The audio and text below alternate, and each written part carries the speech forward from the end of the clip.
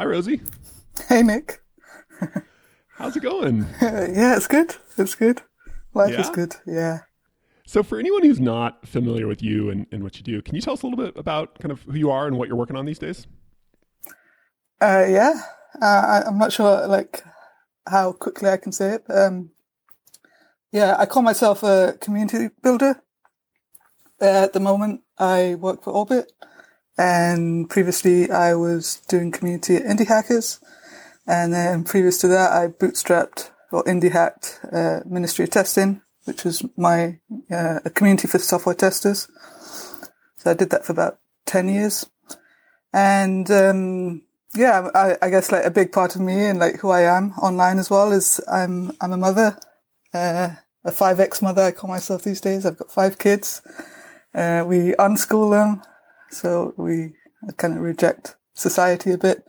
And yeah, I don't know. I'm a reckless mother as well. So, I've been I've been in the news about being reckless. So yeah, that kind of, Really? Okay, wait. yeah. You can't bring that up without Yeah. tell us a little bit. How did you get in the news for being a reckless mother? Basically, I was running along the beach. So I live in Brighton in the UK, and I had dropped one of my kids off at a football session, and one of my younger girls was with me, and I go running with a buggy, or stroller, as Americans might call it, and yeah, it's just like something I do. It's windy. It gets windy in Brighton, and the waves were like kind of crashing up against the kind of, not cliffs, but it's like I don't know what you call it actually. Just it's kind of the harbour kind of area. But yeah, I've always taken selfies when I run, like either at the end or like in the middle if there's like an opportunity for like a photo, a nice photo. So I stopped to take selfies, and take pictures of the waves that were crashing down. And, yeah, apparently there was someone up on the cliff, like taking photos of me doing that.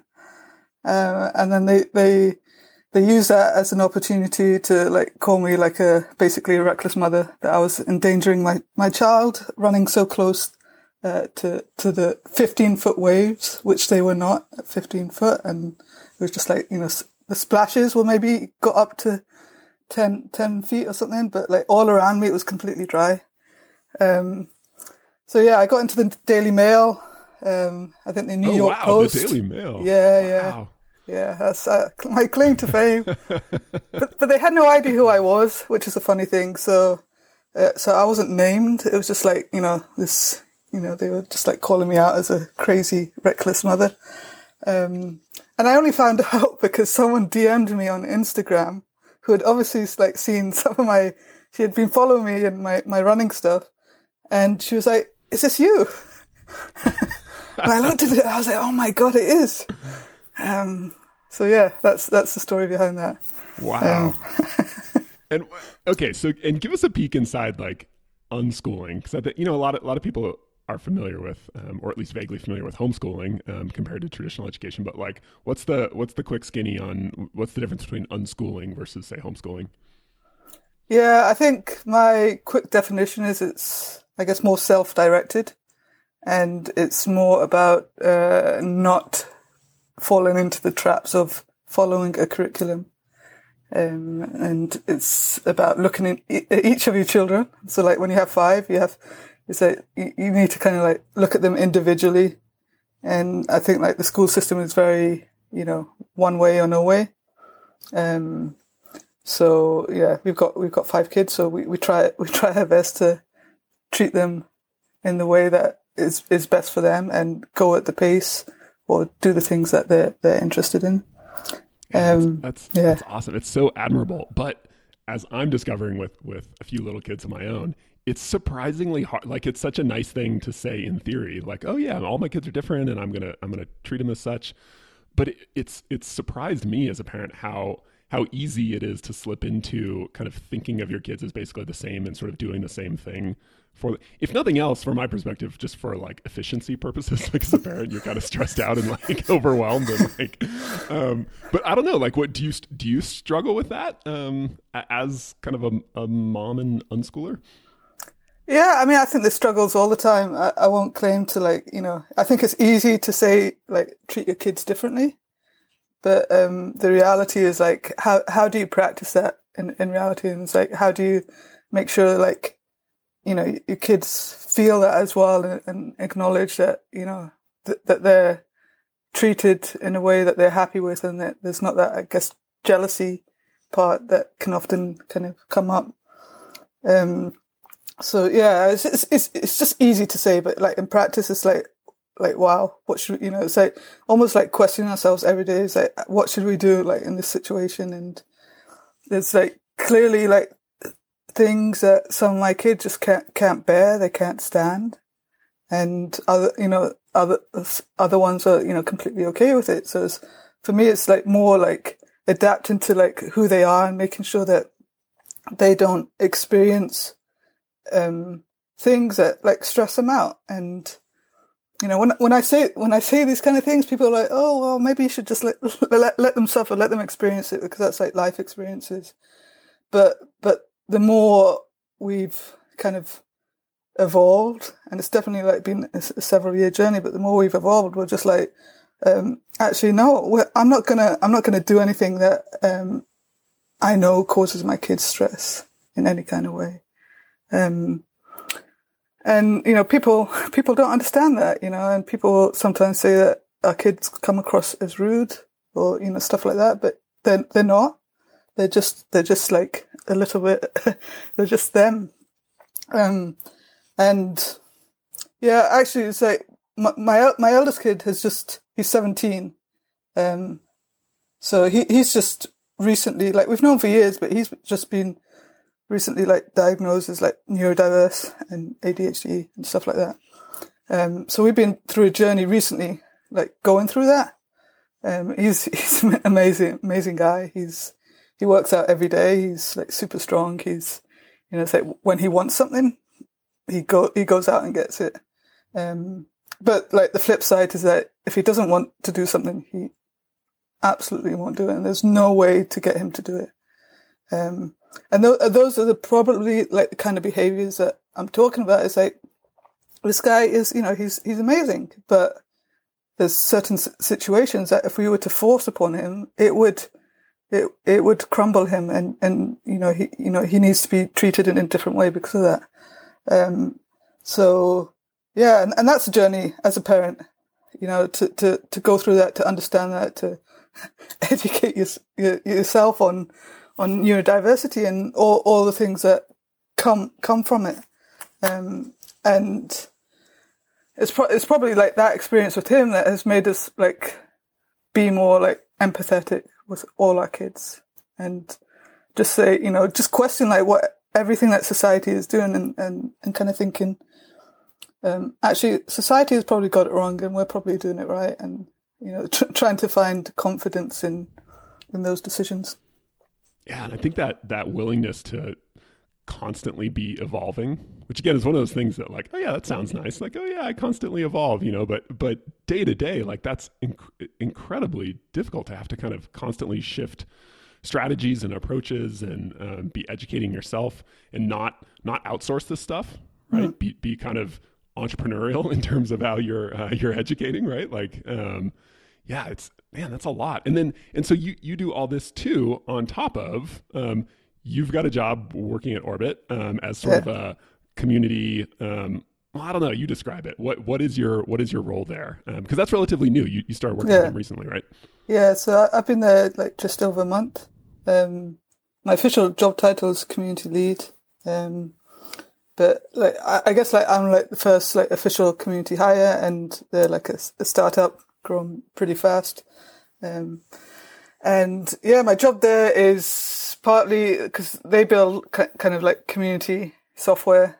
So my job is partly to help build the community for the people who are using the product, but also to help educate people on community building, because like I guess the software is really like flexible in how you can use it, and really for them to use it well, we need to be educating people on good community building practices, which is basically what I've been doing most of my career, I guess.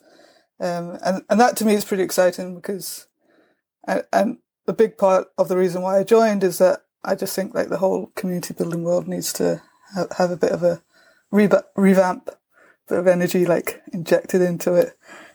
So hopefully, I can do something there around that.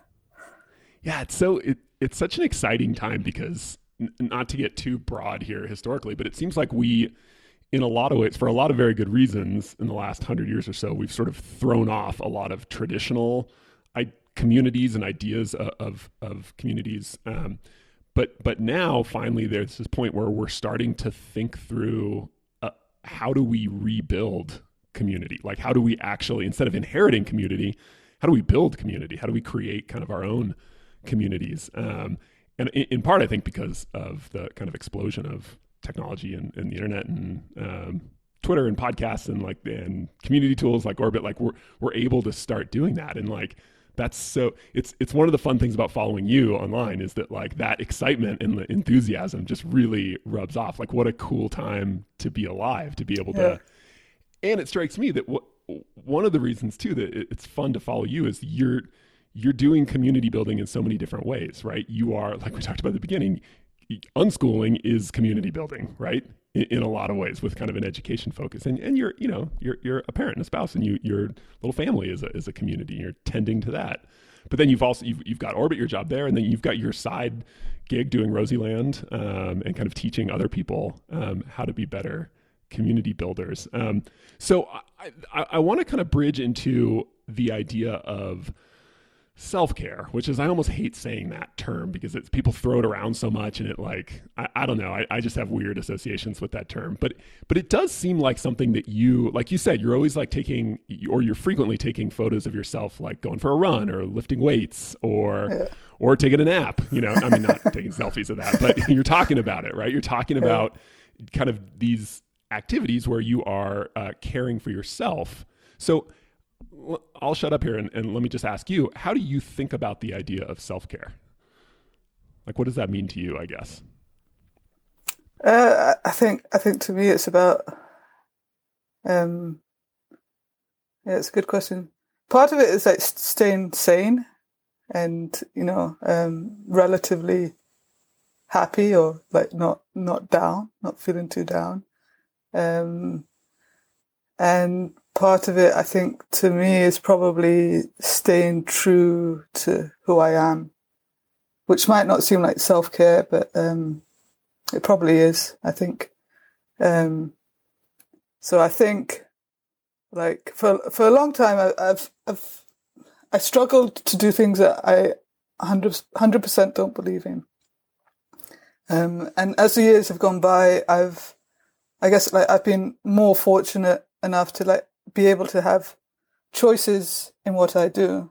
And I think a lot of that is about like self-care. So, I guess like typically it's like, so like, I guess for like the past 3-4 years, I've been in the position where, I could say like I was working at Indie Hackers, but I always knew that, I could leave there anytime and I would be okay financially. So having that self-care, that financial safety net, not that we're like rich or anything like that, but we have this safety net that I know that I could quit and things would be okay, and I would have time to like sort other things out, or we could sell something if we were really desperate. We could sell a house that we have, for example, if we were desperate for money. So it's like having that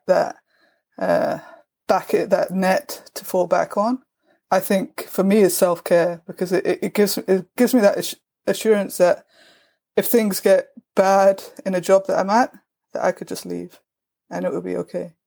And actually that's what I did for Indie Hackers. Is I felt like I needed to leave. So I left, and I didn't really have anything lined up. I was just going to like go and do my own thing. But, I tried to stay for a while, and, it just like, after a while, it was just like, no, actually, I just need to leave for my own health and my own like benefit. Um, so yeah, that's self-care. And then, I guess that the other angle is like, looking after yourself, and I think very much in the way that you're able to. So, it's like 5 kids, job, all of that. It's like, it's hard to fit stuff in. And like, so when I take selfies and photos and share like my 5x5 workout session, I do that because it motivates me, and it's kind of like a routine that I've gotten into. I don't do running so much, but after every run, I used to like take a selfie, mostly down at the beach, and then post it on Instagram. And it was just like this kind of routine that would kind of help me keep motivated and help me remember how good I felt like at the end of each workout. So having that reminder is like, for me, it just works. It's just something I started doing. It just works as a like strategy to keep me motivated to kind of keep showing up. And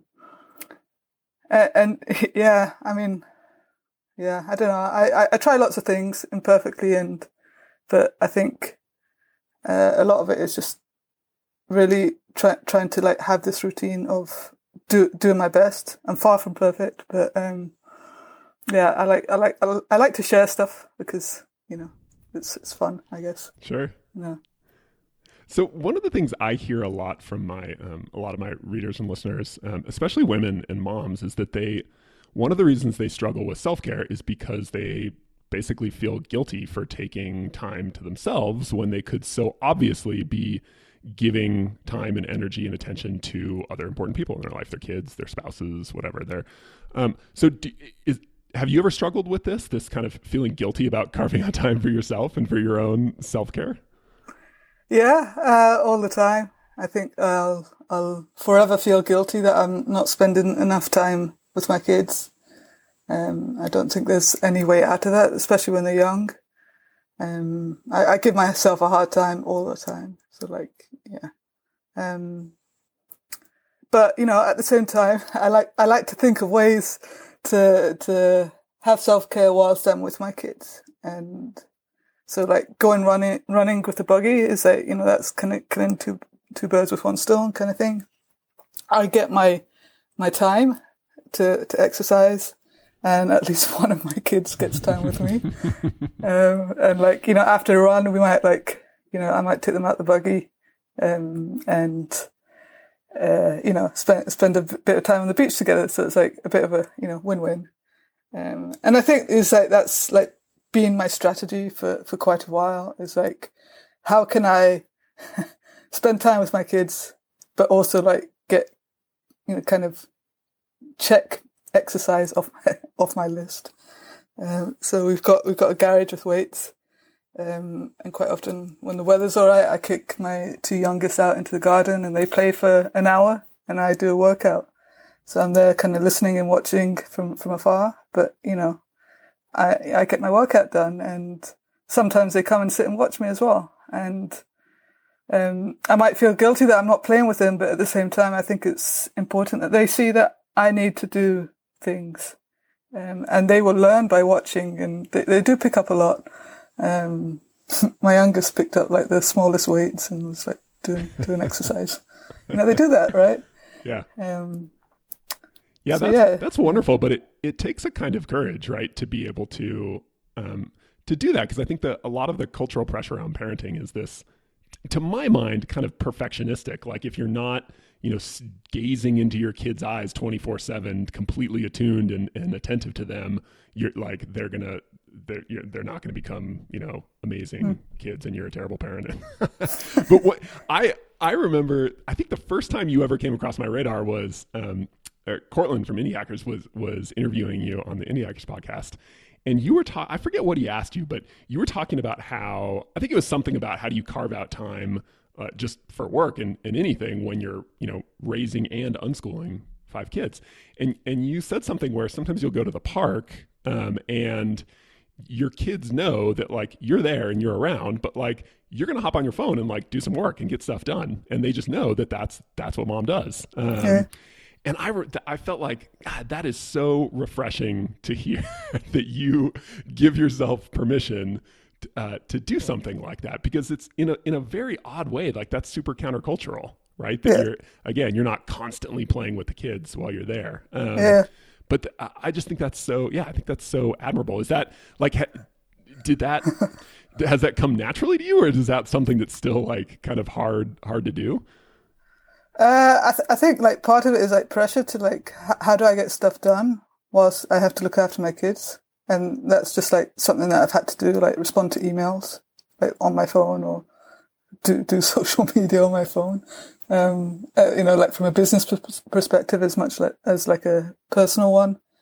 I think like if you take the perspective of mothers, like, I remember speaking to a friend recently, and she was like, if we look at the innovations of mobiles, and what that has done for women in business or in careers, it's been life-changing for them, because previous to like mobile technology, they were unable to get anything done, because they would be, they would have to do it at home on a computer, and they wouldn't, it would be really difficult to like balance that.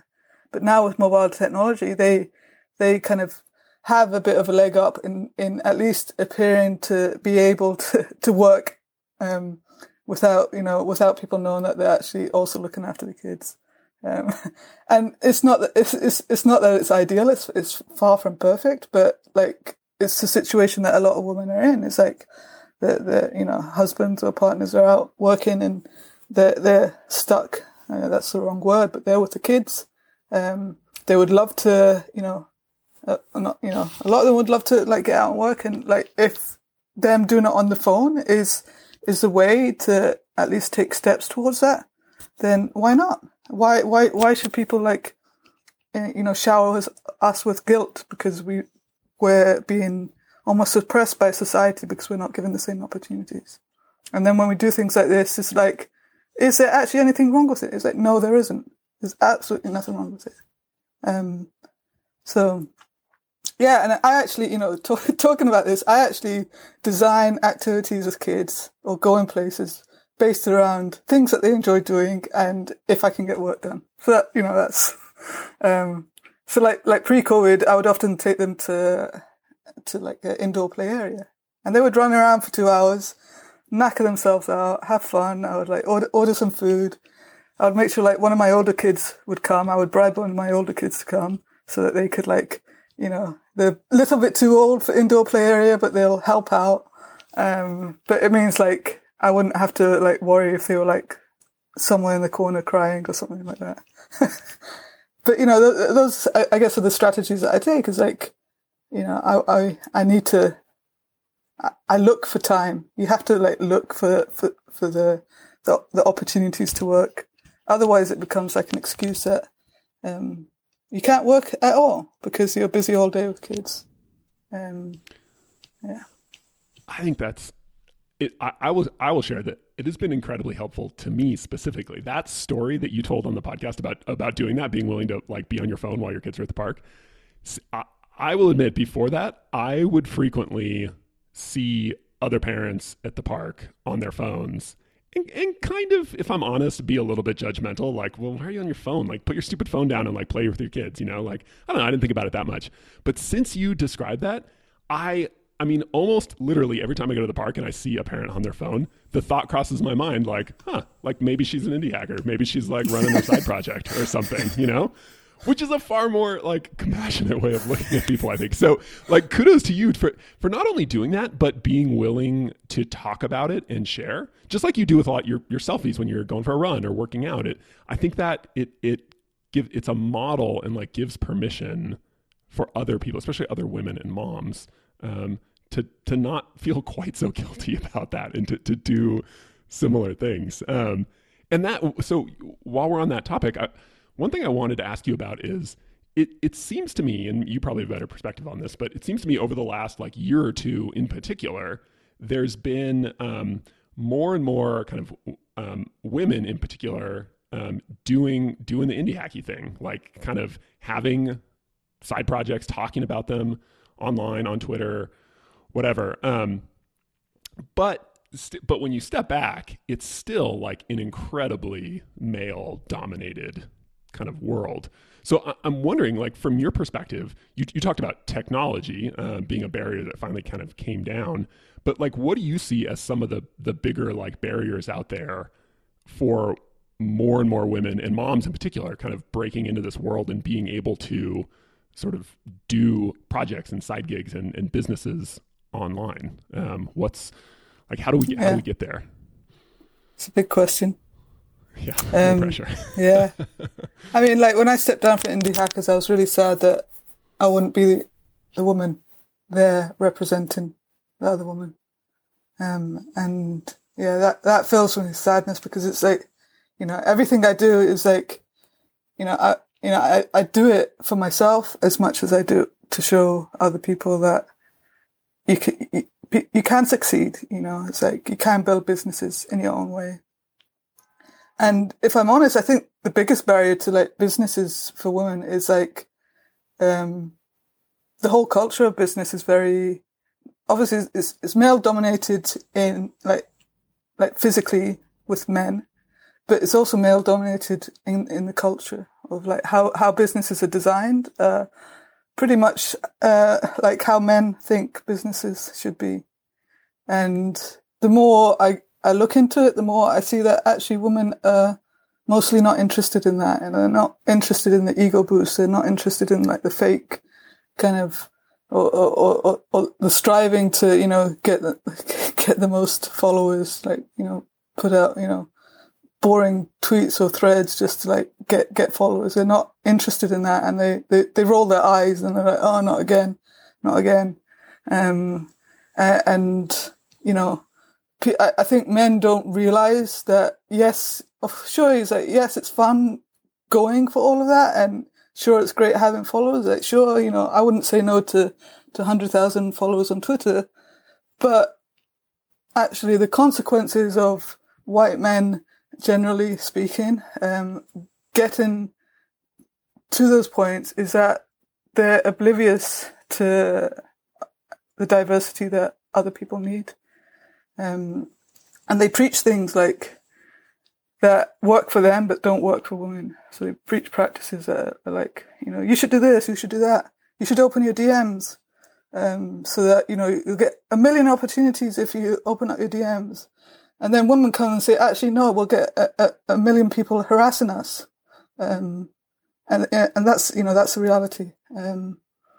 So, you know, I don't have good answers, to be honest, but I do know, like, I started like Indie Woman before I left Indie Hackers, because I saw that like women wanted to connect, but they didn't want to participate on Indie Hackers.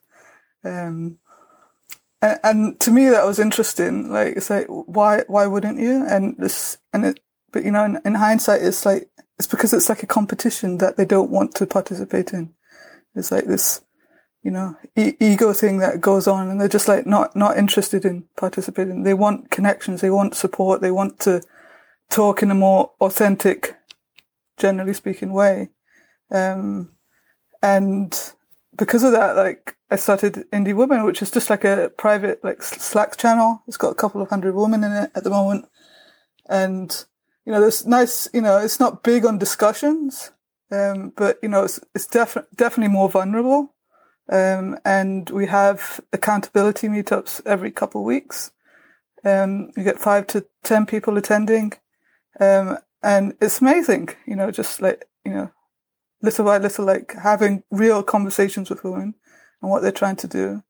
And yeah, I mean, I don't know, you know, of course, you know, I know it will help some people, but, yeah, it just makes me sad that like men can't see it from our perspective. And, you know, I guess I wish that would change somehow, but it's hard to change as well. And I don't know what men should do, but, yeah, it feels like women are always the ones fighting for it. So. Yeah, it's interesting. I've thought a lot about this because, so as a therapist, I see it's a pretty, well, it's a female dominated field in terms of most therapists are females, but most people who come to therapy are female as well. It's like, I think it's like 70-30 or something, at least here in the US. And so I think a lot about that, like, why aren't there more men in therapy? Lord knows they have just as many issues as women do, but like, why don't they show up as often? And I think that the two words that you just laid out that I think really encapsulate things are kind of this hyper competitiveness that's so baked into a lot of male culture. And then also on the other side of things, vulnerability. And that's really why I'm interested in doing more podcasts like this, where instead of the typical like, oh, Rosie Sherry's amazing and has grown her whatever to this, but like, how'd you do it, Rosie? Tell us about all these awesome things you've done, which is fun and interesting in its own way and can be helpful, to see that. But I'm kind of more interested in vulnerability and like what's hard and like why is it hard and like what do you do when it's hard? And so you very kindly have been willing to come on and talk about some of that stuff. But I'm curious, as a woman, as a mom, as a community builder, as an indie hacker, as an employee, as all these things, but especially as someone who really thinks a lot about community and how to create and foster healthy communities, how do you, like, how would you approach helping a community to be more vulnerable? Like, if vulnerability was a virtue you aspired to, like, how do you help a particular community move a little bit in that direction, do you think? Yeah. Well, it comes down to being human. And I think, like, if we take the indie woman perspective, like the accountability meetups we have, people, get, are really vulnerable. They open up. And I think, like, I think it's because it's like we show up. There's a few of us that show up regularly. There's a few of us that have formed that connection over time. And there's none of this like we got to grow. We got to, you're a number. It's like we're just a community of people trying to help each other out and trying to connect in a real way. And I that's how I grew Ministry of Testing. I grew that to 7 figures, like with that same philosophy. It's like where people, I'm trying to do the best I can for everyone. I'm trying to be authentic and genuine. I'm not like trying to apply like these crappy like sales and growth tactics. It's like I genuinely want to bring value and help as much as I can to the community, and that came across in many ways, and then people pick up on that and they adopt the same kind of culture, and then that kind of has helped the business grow. And these are the kind of things that I think is like, is that like more of a female way of building a business? Is it female or not? I don't know, but it's the way that I've done it, and it's the way that I see other people don't do it.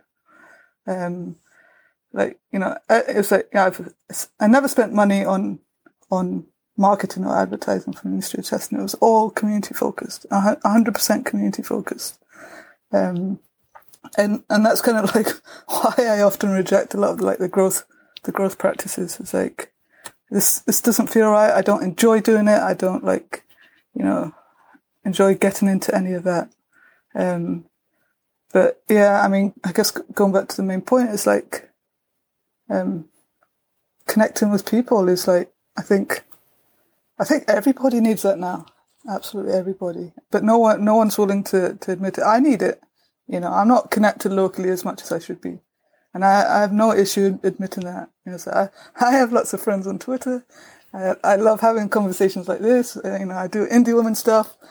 A lot of people know me. I'm getting to know more people, but locally I've like completely failed, and I should be doing better. Yeah. When you say you don't kind of go in for a lot of those typical kind of growth tactics when it comes to building a community or a business, and instead you just focus on connection, I think my guess would be that, you have an intuitive sense for what that means and what it means to cultivate a community by prioritizing vulnerability and connection. But my sneaking suspicion is that a lot of my team, so to speak, doesn't actually know what that means. Like literally, they hear that's like a nice word, like, oh yeah, connect. Okay, whatever. I'm going back to my like, how do I ramp up my follower count or whatever. Yeah. So what? I don't know if you have to kind of play dumb with yourself and like, what is? And it might sound really stupid to you because it's so obvious, but what does that actually look like when you're in a community and you're trying to help it grow? You emphasize connection or being human, or like what's a tangible example of that? Just some super specific thing you might do that would foster that kind of connection and humanity. Yeah. Well, I had a conversation with a guy yesterday. It's probably a good example. He's he followed me on Indie Hackers, and now that I'm in Orbit, he's followed me to Orbit, and he's like checking out Orbit. And he just like expressed his excitement for like, you know, an appreciation for like everything that I've done, and he's really excited about like exploring Orbit, generally speaking.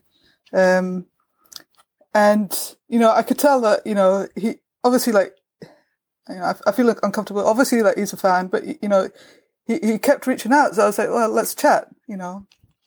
And so we chatted, and like the whole conversation was like not about me. You know, I was constantly just like asking, like, well, what are you doing? What are you up to? How can I help you?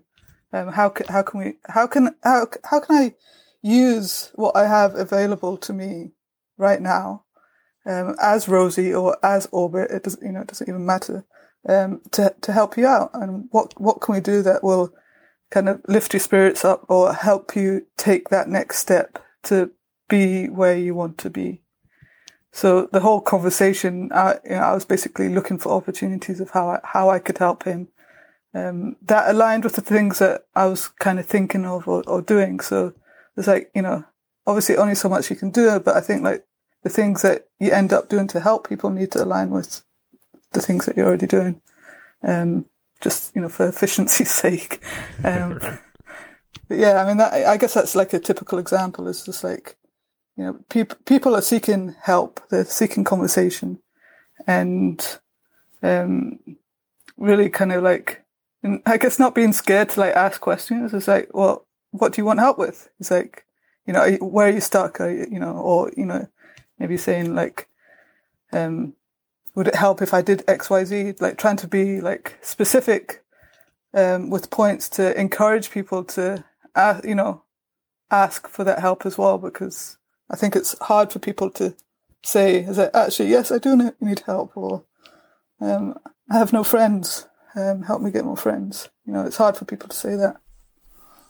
Yeah, okay. So even there in what you've described, like I'm like it's going through, but there's so many cool pieces in there. Like just your willingness to be open and just have a conversation that isn't like hyper goal directed. Like I'm gonna have this conversation and then we're gonna like put together this partnership and we're gonna do this. Like no, we're just gonna chat. We're just gonna chat and like get to know each other a little bit, right? Yeah. And then some like authentic curiosity, just like, like what's this guy's deal? Like what's he interested in, you know? And then some like helpfulness, like not like just like in a very plain way, like, yeah, like what would help move the needle a little bit for this guy that kind of lines up with some of my interests. And a big part, I like how you said too, like specificity, like just being really particular, because in a lot of ways, I think a lot of us are afraid to be specific about what we want or what we need. Yeah. Right. Yeah, definitely. You know, even I am. You know, I would feel awkward, like asking for help. You know, I'm still bad at that, and I think part of this is actually like recognizing, I guess, within yourself these things, and then applying it to other people to help them, but not so much helping myself.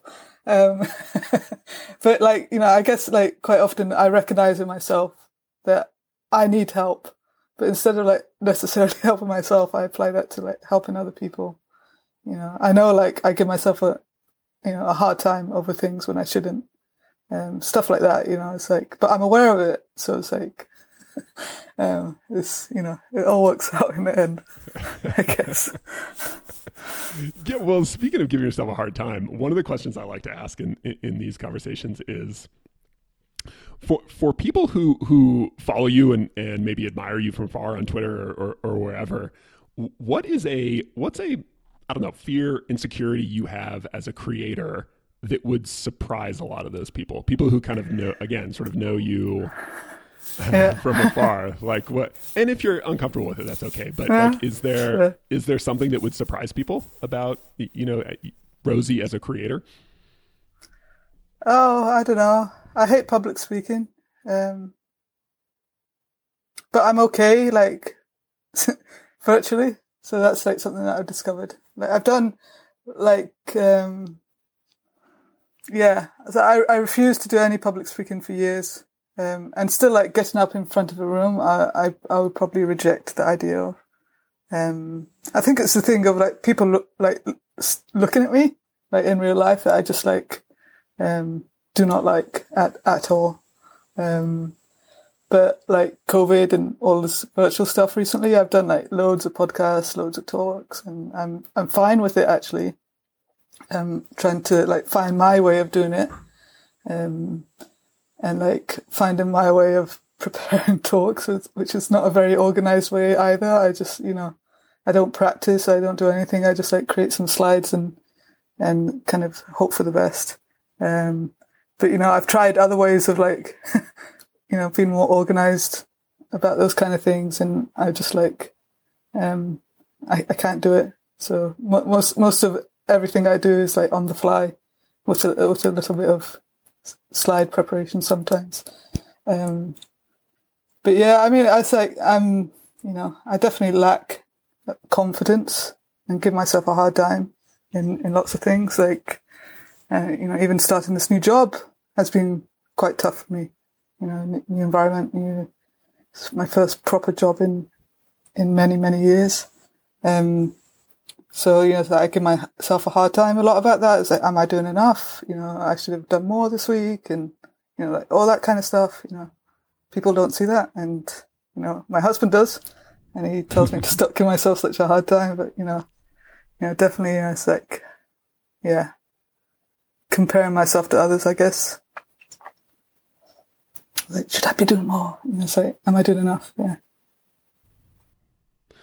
Well, thank you for sharing. I think just sharing that in itself is really helpful. Actually, I think to a lot of people, just to hear that kind of vulnerability and just to, I don't know, you don't have to do anything. You just knowing that there are other people out there who struggle just like you do. Like comparing and being on ourselves. And I think it makes it a bit tougher if you're like, I guess like, I've gotten to the stage where people like fangirl me and stuff and get really excited, and then it almost puts more pressure on me to kind of do a better job of what I'm doing. Or, if people say, "Oh, no, you're doing fine, you're doing wonderful," it's like, it's like, actually, you don't know if I am.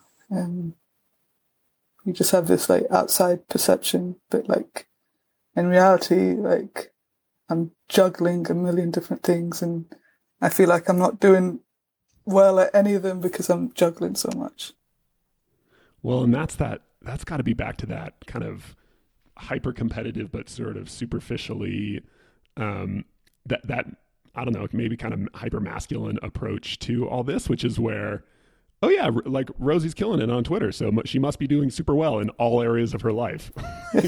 Nonsense. Like that's so ridiculous, right?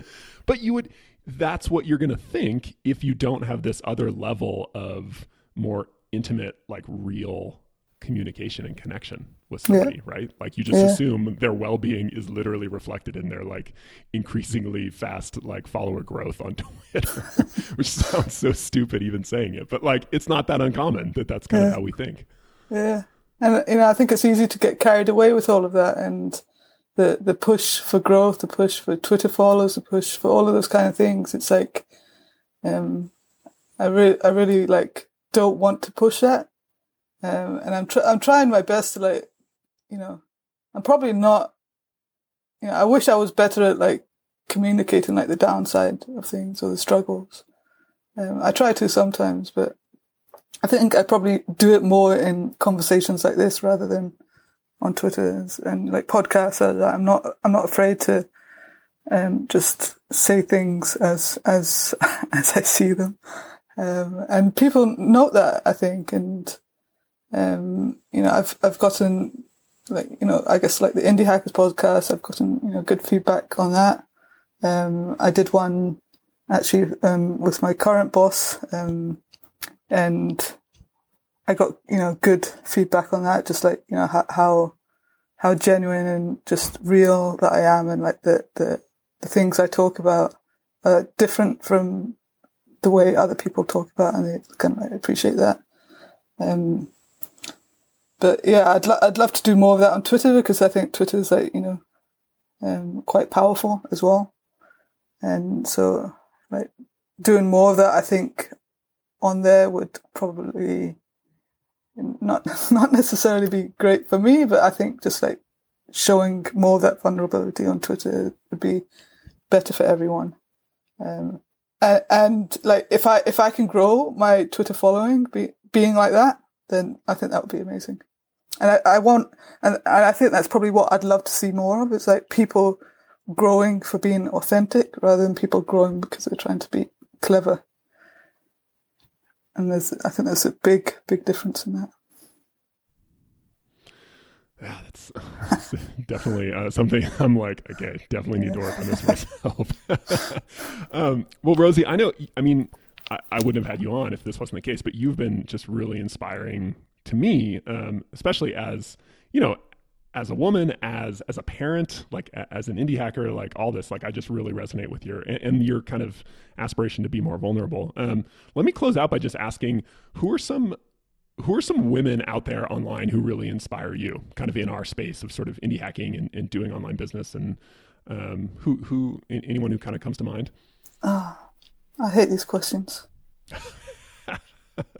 Sorry, you can pass if you want, but you know what, I might pass, because I don't like people following me mindlessly, and I've said this a few times, but and it's probably come up more apparent and recently with things like DHH stuff, Basecamp stuff that has gone on recently, where people follow other people almost blindly, and I don't, as much as I love people following me and like